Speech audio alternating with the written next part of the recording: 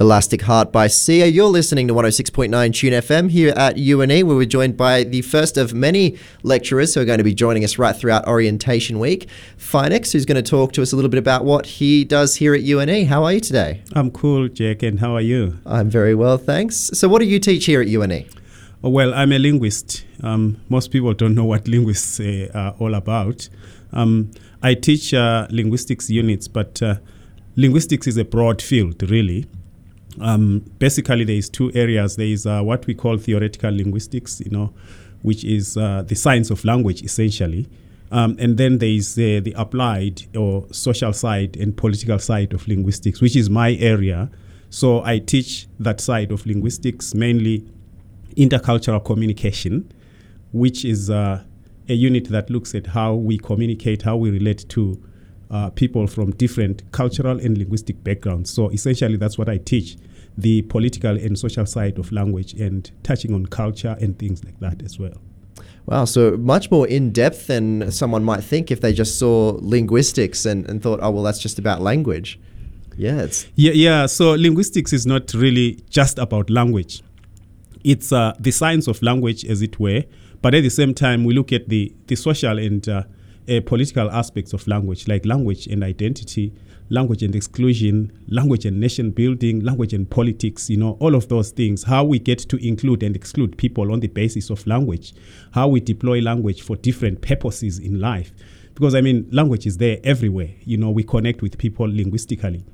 So when we are in linguistics, we are not just looking at just languages as things that are existing out there, but how languages are used relationally, in everyday life, as it were.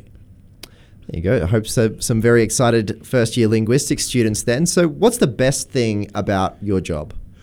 Well, when you're an academic, you have to be a social being. And that's the one thing I like, because every other trimester, I get to meet a different cohort of students from different backgrounds, like I teach intercultural communication. So the United Nations is in my class all the time, because I've got students from all different backgrounds. That's the joy of it. But the downside is that in that mix, because these students come from different cultural backgrounds and linguistic backgrounds and all of that, some of them are not comfortable to speak in class. We call that etiquette. So they are very, very cagey before they can start to contribute in class. I'm not sure whether I should be saying this or how do I say it, because of the different backgrounds and things like that. But it's an easy thing to navigate, because my teaching style is a laid-back one, and we throw in lots of jokes, lots of humor, and everybody ends up being comfortable. So those things that I don't like much really is to teach a group of students who are very quiet and they don't contribute, they don't say anything. So that's the downside of my job. But otherwise, Well, hopefully that'll encourage some of your first year cohort to come along and have a bit of fun then. Yeah. What's one thing that students in your units can do to help them get a better grade? Right. Now, I always tell my students that from very start up, my units are designed such that I want every student to succeed. And one way to succeed is for you to be proactive. Ask questions. If you're not sure, ask. There is no dumb question in my class. Every question matters. But I have a whole host of things that are there on the unit side, detailed lecture notes, that take you step by step. I've got audio recordings. we record all our lectures here. So if you are to get a good grade, make sure that you follow all the online lecture notes and listen to the to the audio recordings, and come to class, particularly on-campus students. It's a missed opportunity for most on-campus students who choose not to come for lectures, because everything happens in there. I get to explain things in greater detail, and especially in tutorials as well. Just pitch up to a tutorial, contribute, prepare for a tutorial. You will be all fine, because I always tell my class that I want every student to be a distinction, if not a HD. So it's easy. Just do the right thing. There you go. Get along to your lectures and your tutorials. Let's talk a little bit more about you. What was your PhD in?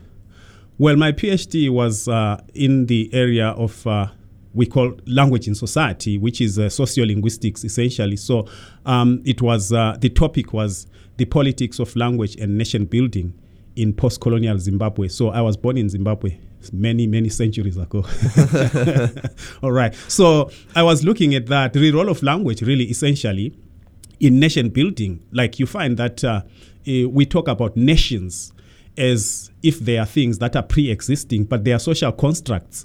There are many things that come into the mix in building a nation, to build social cohesion, to build national unity, consensus, and all of that. So my PhD was looking at the role of language really in that process with Zimbabwe as the case study. That was my PhD some 15 or so years ago, so it's been a while. It's a fascinating topic. And what are you passionate about at the moment, either in your work or outside of your work? Now, there are so many things I'm passionate about, but one thing that is at the forefront of my life right now is the passion about diversity in all its forms. You know, diversity even including in terms of ways in which we relate to the environment, to nature, you know, how human beings and nature relate to one another. That's a passion of mine, that in order for the human species to really continue existing, we need to live harmoniously side by side with nature. So that's one thing that I'm really passionate about. And there are multiple ways of how to achieve that. But at the moment, you see, the trouble is we're relying on one set of knowledge systems of how to relate with nature, mostly Western-oriented forms of knowledge systems as to how we relate to environment, to nature. But there are diverse, multiple of them coming from the global south, coming from indigenous communities and all of that.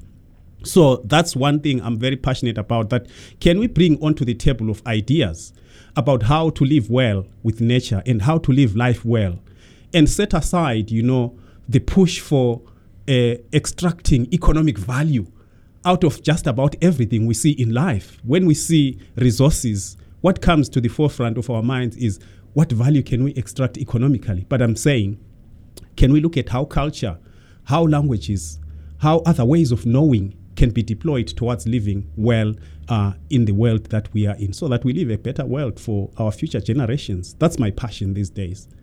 Well, a very good passion to have, a really important topic at the moment. What do you wish that you knew when you were starting out at university, that you would impart your wisdom onto the first years starting out today? Right, important question, Jack. You see, I was a first year student like some 30 years ago, and when I got to uni first time, my thinking was, I'm here to study and study hard, and that's what I'm all about to do here. And that was the thing that was at the forefront of my thinking. And I overlooked other important things, you know, that there needs to be study-life balance.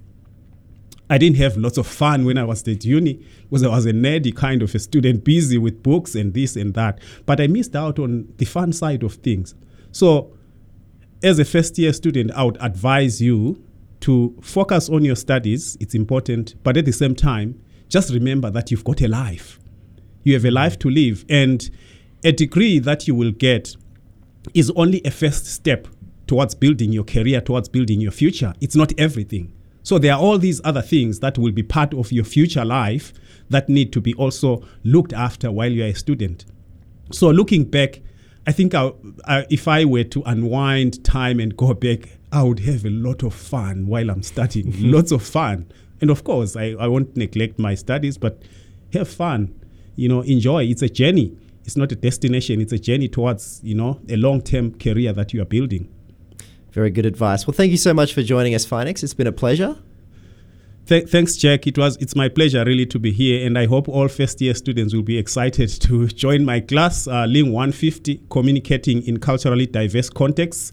Whether you are from business or you are from economics, you are from commerce or you are from health, whichever discipline you are from, you'd relate with people from culturally diverse contexts, and my unit really will be essential to give you those skills, especially when you go out into the world of work. Thanks again, Jack. No worries at all. Well, I hope you're very excited if you're going to have Finex as a lecturer for this first trimester.